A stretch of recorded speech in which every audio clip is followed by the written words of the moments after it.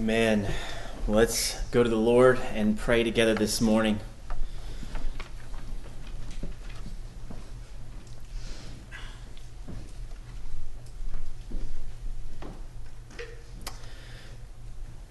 Father, we come before you and we come praying to the God who reigns, the one who is over all things, the one who is above all things, the one who is to be worshipped, the one who is to be glorified, Amen. The one who is worthy alone of glory. And we are not to give your glory to another, but only you and you alone we are to worship. And so we come this morning and I pray and we pray together that we would do just that, Lord, that we would worship you.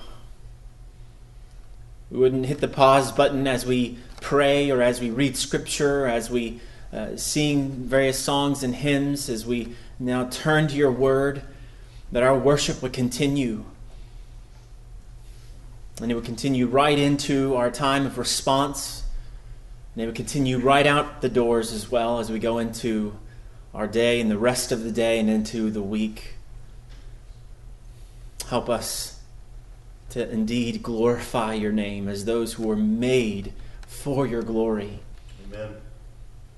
And help us, Lord, this morning that you would work in our hearts and cast away any idols or anything that we are putting above you or treasuring above you and above Christ. May we look to your Son this morning as our all in all, as our treasure above all treasures. And so help us glory in the one who is our mediator between God and man, our Lord Jesus Christ. He is our life. May he be our life this morning, that if there's someone here who does not know Christ, that they may come to Christ this morning and they would find life for the first time in him. And for us who do know Christ this morning, may we just simply say, Lord, our life is in your hands. You're the one who reigns over all things, and whatever comes in this world, we trust in you. And so be with us, we ask, Father, now as we turn to your word. May you help it be clear to us. May you help it to be received wholly for your glory. In Jesus' name, amen. Amen. All right, well, if you would, go ahead and turn your Bibles to the Gospel of John, which we've been in these now many months now. And we're going to continue in the Gospel of John with our next set of verses here, and we're in chapter 8. So this morning we'll be in chapter 8, verse 48 through 59. And we'll be finishing off chapter 8 this morning. So when I was younger, I remember, especially when I was going through, 6th grade, 7th grade, 8th grade, and walking through those various grades, that those were very memorable in my mind, because you would go to school often with a great tension all about you, a great sense of unease, and I grew up in going to public school, and so going and this sense of angst as you go to school. Why is that? Well, you never knew what would happen. Without fail, almost every day someone would, be making fun of someone else, or there'd be someone bullying someone else, or, there'd be fights almost everywhere, almost daily even. And so in the midst of all this, it seemed like, everyone was on edge, and at any moment, something could break out. And it often did. I remember many times I'd be just walking down the hallway, and there would be this commotion, and this great crowd of people would gather around two people, and either they are verbally, exchanging words, or they are just all out fighting one another. And so there was a great tension about it. Well, as we come to our passage this morning, there is a tension about it here as well. There's a high level of angst here. Like at any moment, as the dialogue continues, things could explode. And as we will see here in just a second, they really kind of did eventually do just that.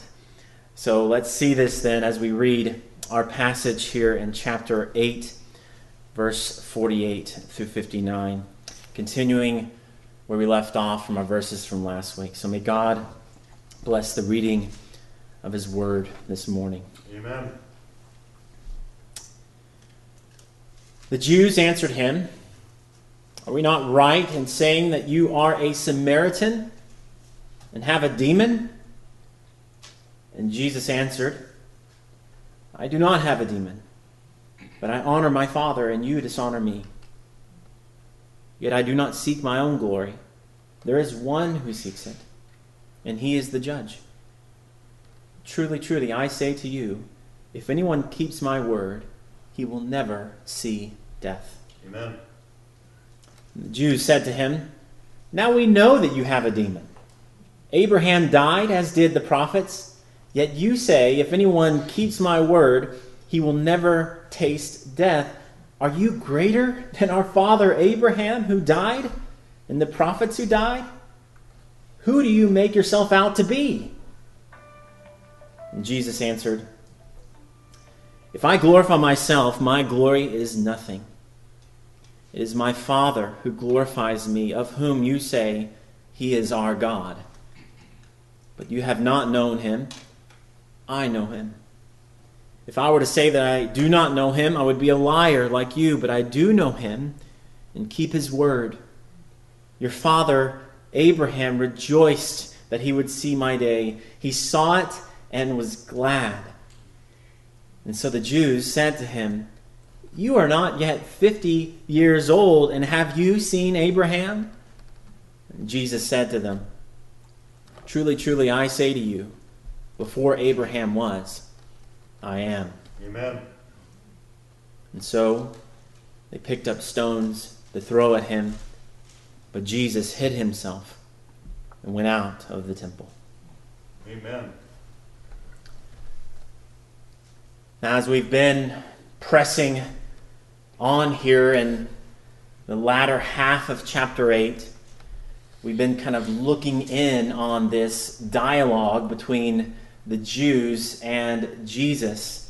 And we've seen this kind of conversation. It moved from really basically a rather civil conversation to now name-calling, emotions flaring. When it's all said and done, they will very literally be ready to kill Jesus. Talk about tension. Talk about angst and kind of a growing tension here. Well, we're seeing it right here in these verses. Now, as we look at these verses, on the one hand, from perhaps like a fleshly perspective, and like a perspective from this world, or even a perspective from like not looking at it from God's perspective, and even a sinful kind of perspective, we can kind of partly see why the Jews here are so upset with Jesus. So consider what Jesus has just told them in chapter 8, verse 31 through 47, which we looked at last week. So the Jews, they said to Jesus, we're free. We're not slaves to anybody. And then Jesus says, you're not free. You are slaves to sin.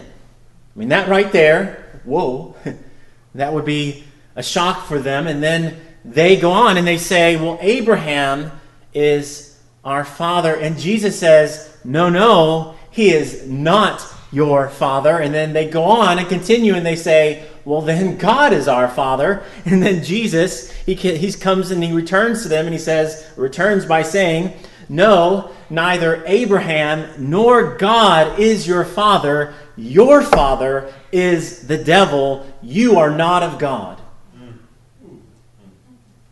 So they hear all this and they are upset. And so that's kind of the fleshly perspective. You can see why they're getting a little upset here of what he's saying. Now, on the other hand, Jesus is 100% right. And not just that. Jesus' words here, they're not mean. And he's not going around intentionally kind of putting up his dukes, as he used to say, and kind of looking for a fight. He is, even here, he's speaking to them words of truth for their good. And yet, to all this, kind of thinking of even like the Pharaoh in Exodus, the plagues come and Moses goes to him, and then the plagues come and his heart continues to do what? It continues to get hardened. Well, I think that's what we see here as well. They hear Jesus' words and their hearts get hardened, and they won't and they don't hear him. And so his words, even though they don't take them this way, they are merciful words.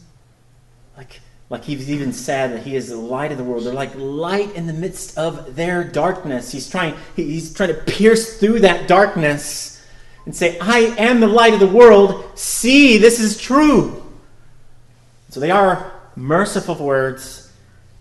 So here, in fact, the danger is in not considering his words, which is exactly what they do. And so they don't really consider what he is saying here. Now we saw in our previous verses, so we saw last week, these Jews, they aren't believers. They don't know God. They have somehow, in verse 30 we saw as he was saying these things, many believed in him. And so in some way they were saying that they had believed. But it's very plain that they do not know God. They do not know Jesus.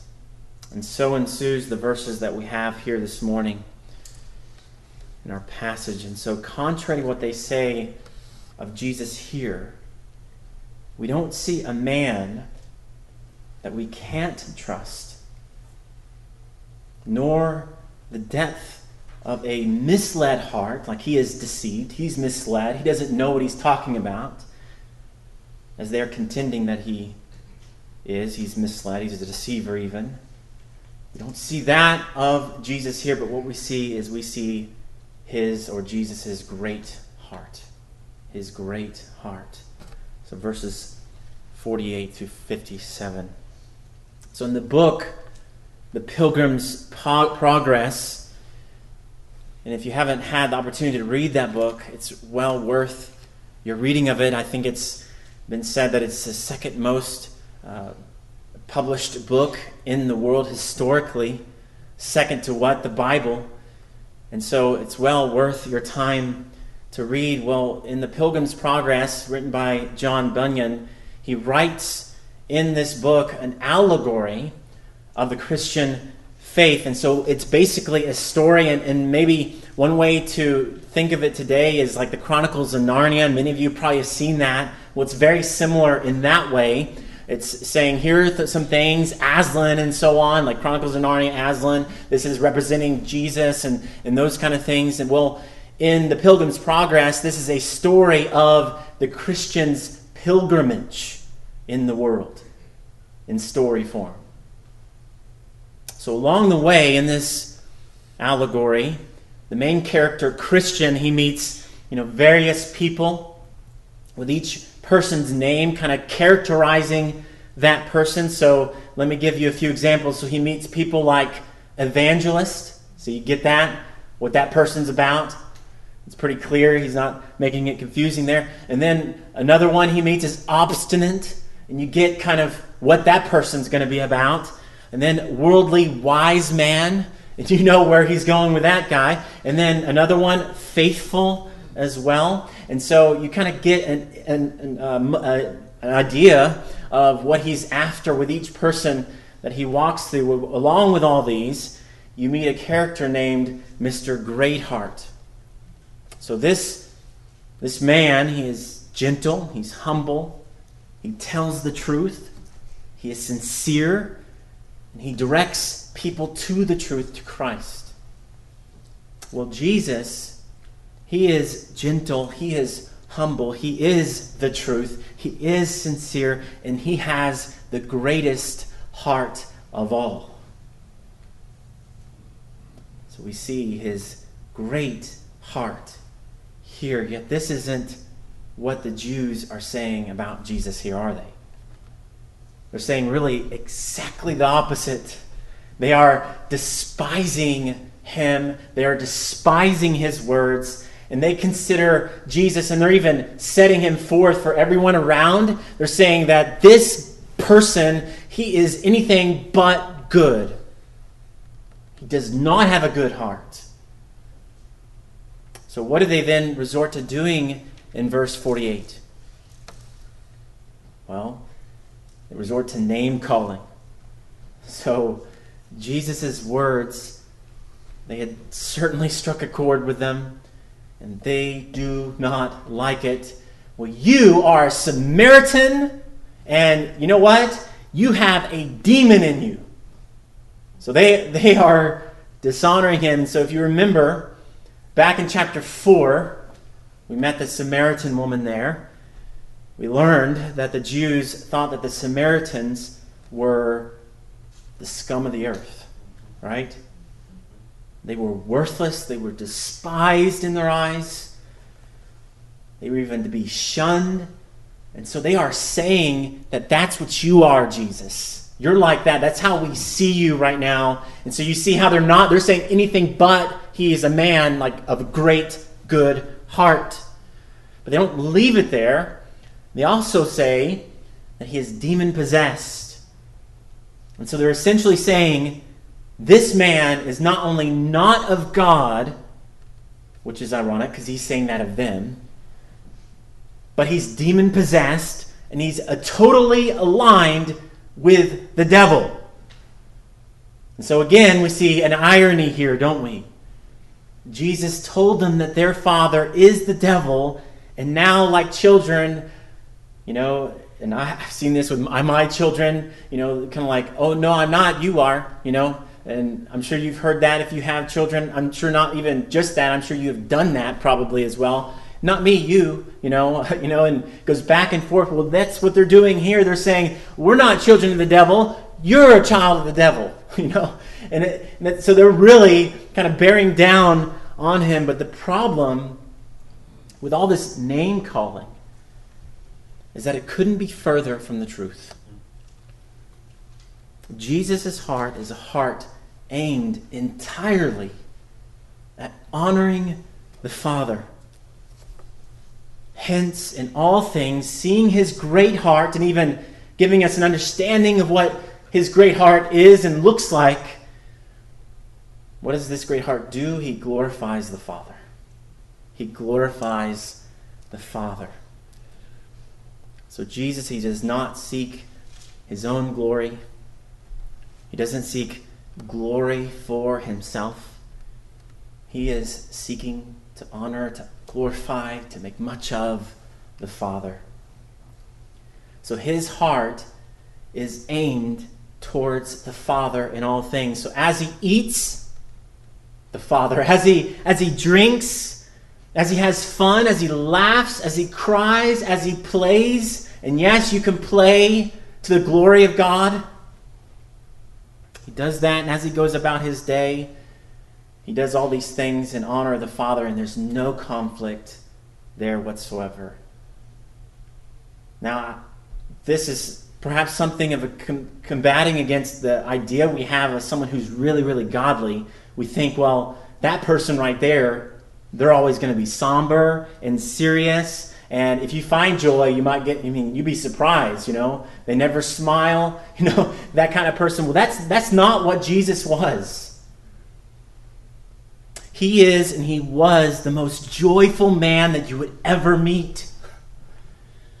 People would have wanted to be around Jesus, and that's what we see in the Gospels. They flock to him. They want to be around Jesus. So don't get in your mind, well, he's glorifying the Father. Well, that just means he's like very somber, had his hands together all the time. He maybe has a robe on and walks like this, That's not the idea that we need to have of Jesus, nor of what it means to be a Christian.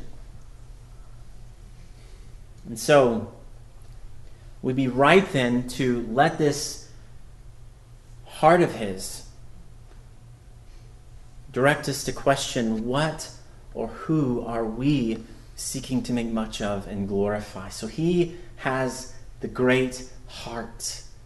And we are to have that kind of heart.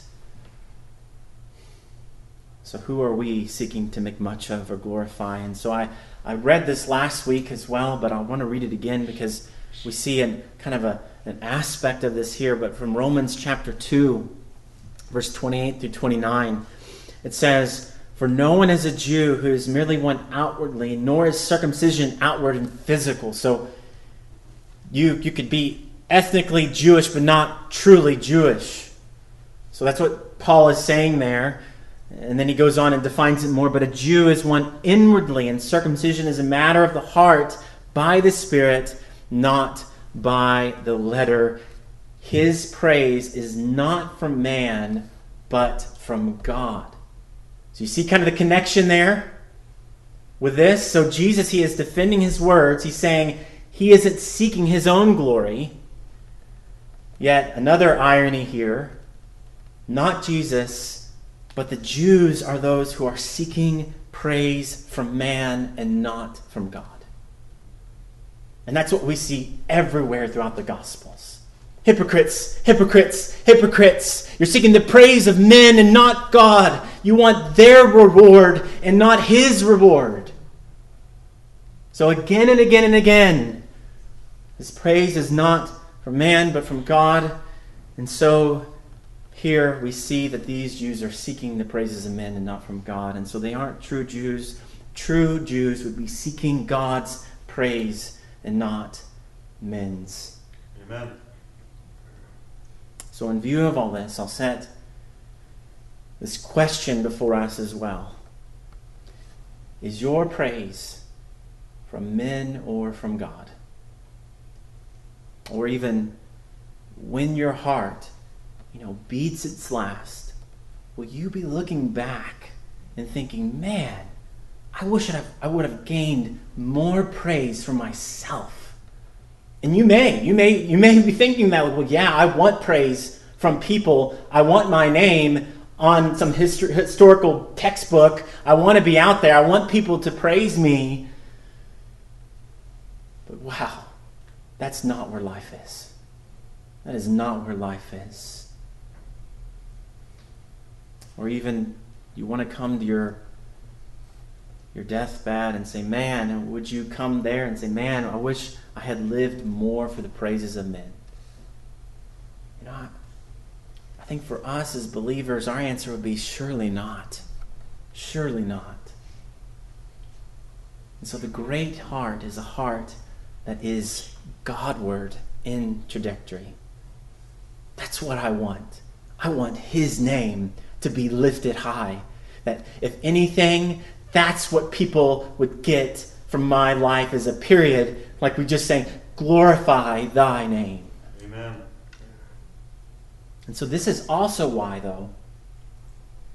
Jesus, he is not undone when they don't give him glory. They can despise him.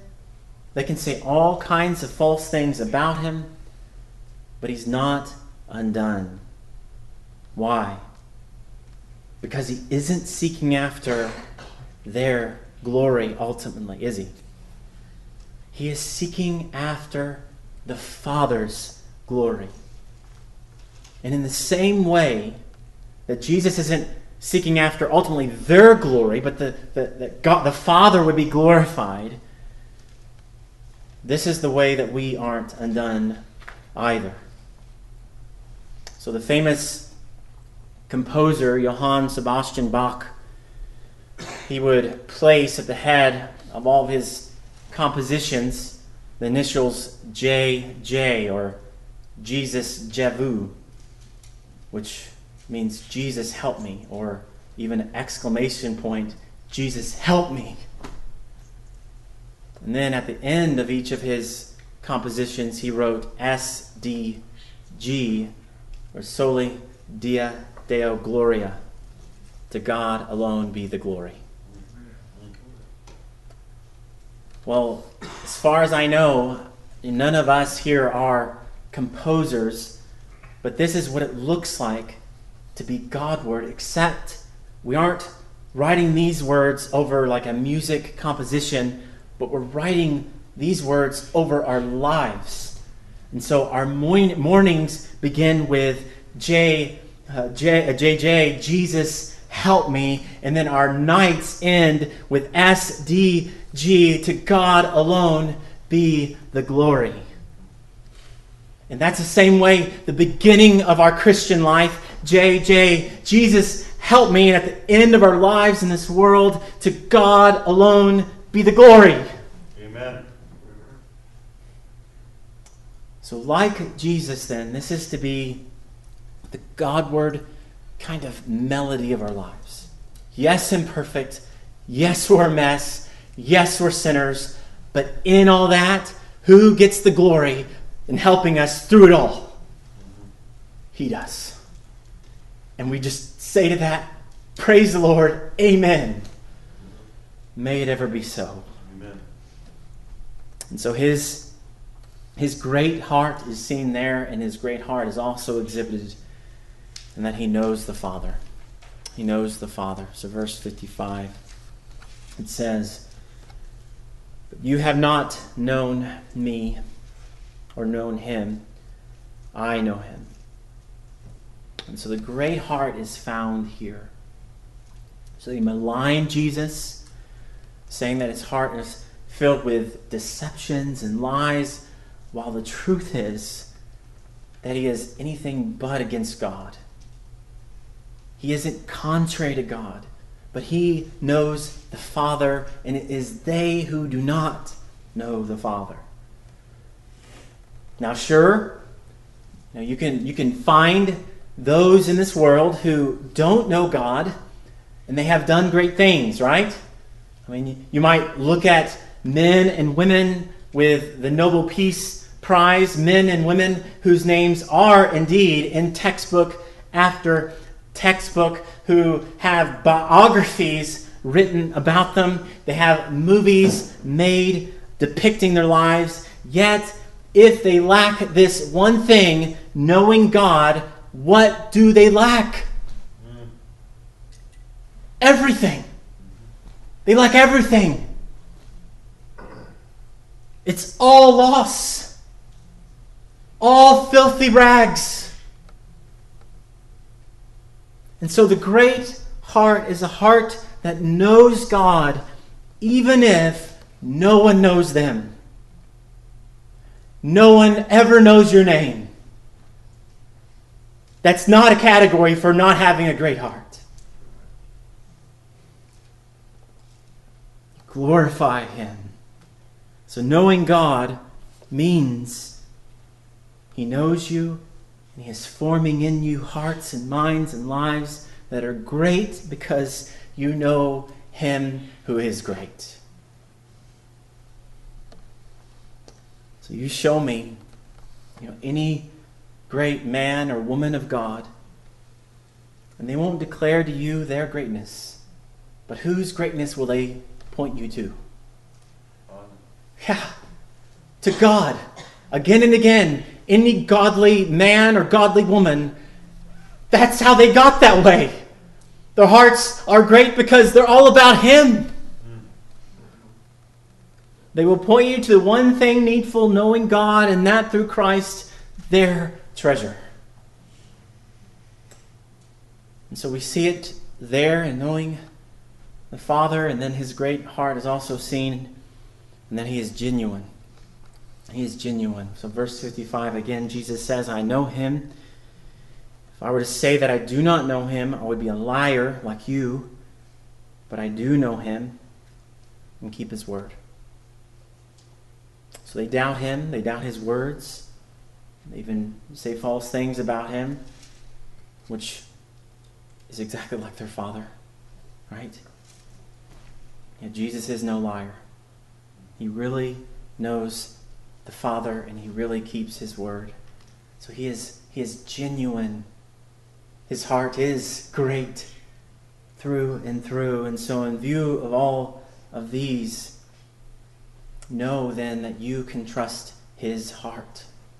You can trust his heart. And so the devil will try to get you to doubt this, to doubt Jesus, to question Jesus and wonder about Jesus, if he's really true, if he's really what he says he is, and so on and so on, if he really will do as he said he will do. Well, let me tell you, whatever you're going through or whatever you may go through, know this, you can trust his heart.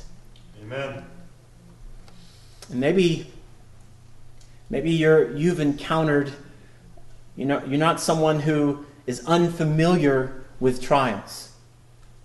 You've encountered some storms, even perhaps many storms in your life. I've had my share of storms, these dark clouds where the rain kind of pours down and everything is everything but clear. You know what I'm saying? Well, one thing I found, and perhaps you have as well, is that although the clouds and their darkness may be great in those times, in those trials, and those struggles, even as the rain falls, behind the dark clouds and all the rain, there is still what? There's still, in the physical world, the S-U-N, the sun. Well, so also behind the clouds of life, we can trust his heart, that behind the clouds of struggle and trial and the things that we're facing also remains the sun, S-O-N, as well. He is there, and you can trust his heart. And this whole point, this makes verse 51 all the more palatable, all the more trustworthy, all the more true. What does he say there? He says in verse 51, "Truly, truly, I say to you, if anyone keeps my word, he will never see death." Amen.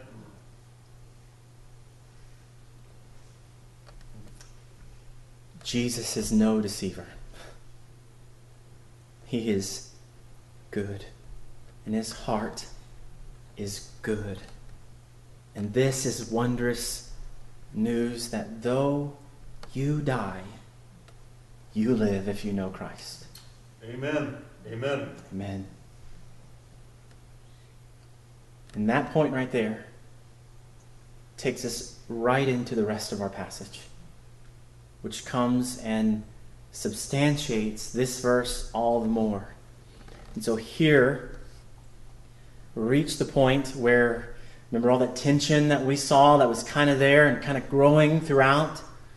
Well, now it is boiling, and it's boiling over. And so they grab Jesus' words here in verse 51, and they can't understand how what he is saying is possible. Like, what in the world do you mean by that? And so they essentially say in verse 52, you definitely have a demon now. We know you do, having heard what you just said in verse 51, because Abraham and the prophets died. Yet you're saying those who keep your word will never die. Who are you? So here is his incredible answer. He is the great I am. He is the great I am. And so Abraham, Jesus talks about him here, and he talks about how Abraham rejoiced that he would see this day. And what day is that? It's Jesus' day. Abraham rejoiced that those promises that God made of Abraham, and offering up his own only son, they would come to their fulfillment in the fall and its brokenness, and the promise of offspring, all these things, and the fall and the sin and everything else, all that would one day be undone. And so through the eyes of faith, Abraham, he saw it. He may not have known how all of it was going to work out, like all the details and everything else, but he saw it, and now it is here. He is here, the offspring of Abraham. And so this connects us then, and Paul even helps us here in Galatians 3:16 to kind of even fill in what we're seeing here, what Jesus is saying. So Paul, he says, of that promise God made to Abraham in Genesis, he says, now the promises were made to Abraham and to his offspring. So that's Genesis 12, Genesis 15. And then he goes on, he says, and it does not say, and to offsprings, like plural, referring to many, referring to one, and to your offspring, who is Christ. Amen. So Jesus is pointing to this, and Abraham is even seeing this, and now here is that offspring. And they don't understand any of that. You're too young. That's the reply to all of these things. But he is surely not too young. This is him who is glorified by the Father. Verse 54 and verse 50, it says there that the Father seeks to glorify the Son, and he is the judge. And then verse 54, it is my Father who glorifies me. So no mere human receives this kind of glory. This is a glory that is reserved for God and God only. God says in Isaiah 42:8, I am the Lord, that is my name. My glory I give to no other, nor my praise to carved idols. Yet who is glorifying the Son? And so here he is who is glorified by the Father. So it is that here is him who was before Abraham and before everyone. So in his humanity, yes, he is not yet 50 years old. But in his divinity, he is eternal and infinite. And so it is that Jesus says these powerful words here in verse 58, truly, truly, I say to you, before Abraham was, I am. So here is him who is the great I am of Exodus chapter 3, verse 14. What in the world happened there? Well, Moses meeting with God in the burning bush. And what did God tell Moses there? Out of the burning bush, he says, I who I am, say to the people of Israel, I am has sent me to you. So here is that I am. The I am of Exodus 3:14 is the I am of John chapter 8, verse 58. Amen. So here is him who is ase. That is, he is from himself. He is self-existent. He is eternally begotten of the Father. He is wholly and completely God. And so here, all the statements of John, they are coming together. The ones that are before, that we've walked through already, and the ones that are getting ready to come, and many verses as well to come hereafter. What was hinted at again and again throughout the Gospel of John is now made plain. Here is the great I am, the eternal Son of God. Thus, Jesus has said, and he will say, I am the bread of life. Whoever comes to me shall not hunger, and whoever believes in me shall never thirst. I am the light of the world. Whoever follows me will not walk in darkness, but have the light of life. Truly, truly, I say to you, I am the door of the sheep. I am the good shepherd. The good shepherd lays down his life for the sheep. I am the resurrection and the life. Whoever believes in me, though he die, yet shall he live. I am the way and the truth and the life. No one comes to the Father except through me. I am the true vine, and my Father is the vine dresser. Amen. And many more. John again and again, ego eimi, ego eimi.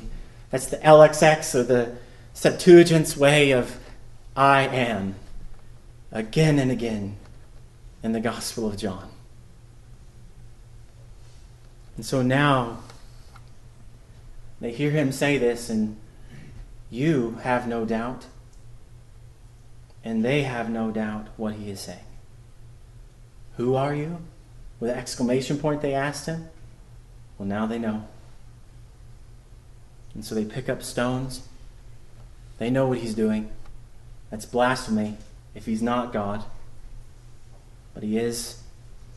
And what's their intent? Kill that man. He is blaspheming God's word. But it wasn't time. And so Jesus, he just leaves. Now I don't think here that Jesus, he is kind of like cowering away, you know. He's not like, oh man, I better get out of here. He's not doing that. He doesn't like run away, which would be hard to see, you know, seeing Jesus running away in fear. I don't think he's doing that either. He's not ducking behind a wall. But I think what's going on here, and I believe what's going on here, is God is sovereignly intervening here, and somehow doesn't tell us, perhaps something like Sodom, you know, trying to get into the house, you know, and with Lot there and the angels blind their eyes, or perhaps Elisha and the Syrians and you can't see the chariots of fire, you know, but let me show you, you know. Well, here it's the reverse, and so perhaps God caused him to be hidden from their eyes, and he just walks right through the midst of them.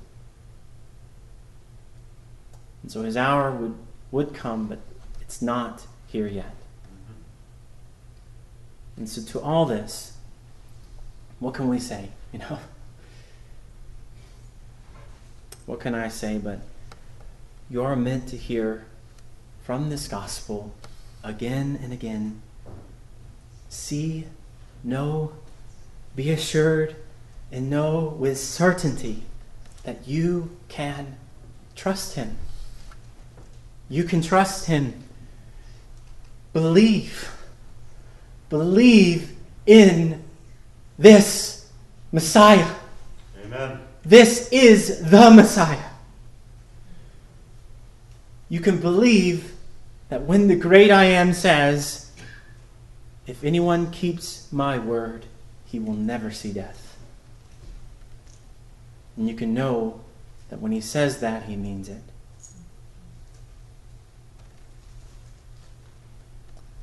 Now, of course, he's not talking about physical death there. He's talking about life, even in the midst of death that comes. What an incredible calling for us to see what invincibility there is about those who know Christ. That though we die, we live. Though 1,000 evils may come against you or against us, though armies may rise up, though nations may boil and fume over us, Christus victor. Christ is the victor. Amen. And not just the victor, but he is our victor. Amen. So what can death do to you? Do to your spouse, do to your children if they know the Lord. And if death is no victor, then of whom shall you fear? Of whom shall you be afraid? Trust his heart. Trust in him. And saints, let's do it. Let's go out taking his word with us, boldly declaring Christ, boldly living for Christ, and boldly seeking to know him more and more. And if you are here and you don't know Christ this morning, this promise, it may be for you also. That though you die, you may live. You may have eternal life with God forever. And so if you don't know Him this morning, know that Jesus, He came for you. He came for sinners, which includes everybody in this room as well. He came to save you that you may live and have life evermore. So will you just believe Him this morning? Will you trust in Him this morning? Let's pray together. Father, we come. We thank you for your Son, Jesus Christ, the great I am. We thank you that for us who do know Him, that what a Savior we have. Help us, Lord, as I know many perhaps are believers here, and maybe they've been shaken in some way in their lives, or perhaps they haven't been shaken, and maybe they're depending a little too much on the things of this world to find joy in life. Or perhaps there's some sin that they have done or walked in or doing even now.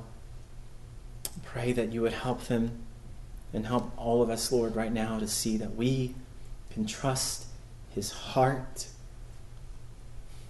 and we can trust Him, and that would mean forsaking all idols, all sin, all false treasures,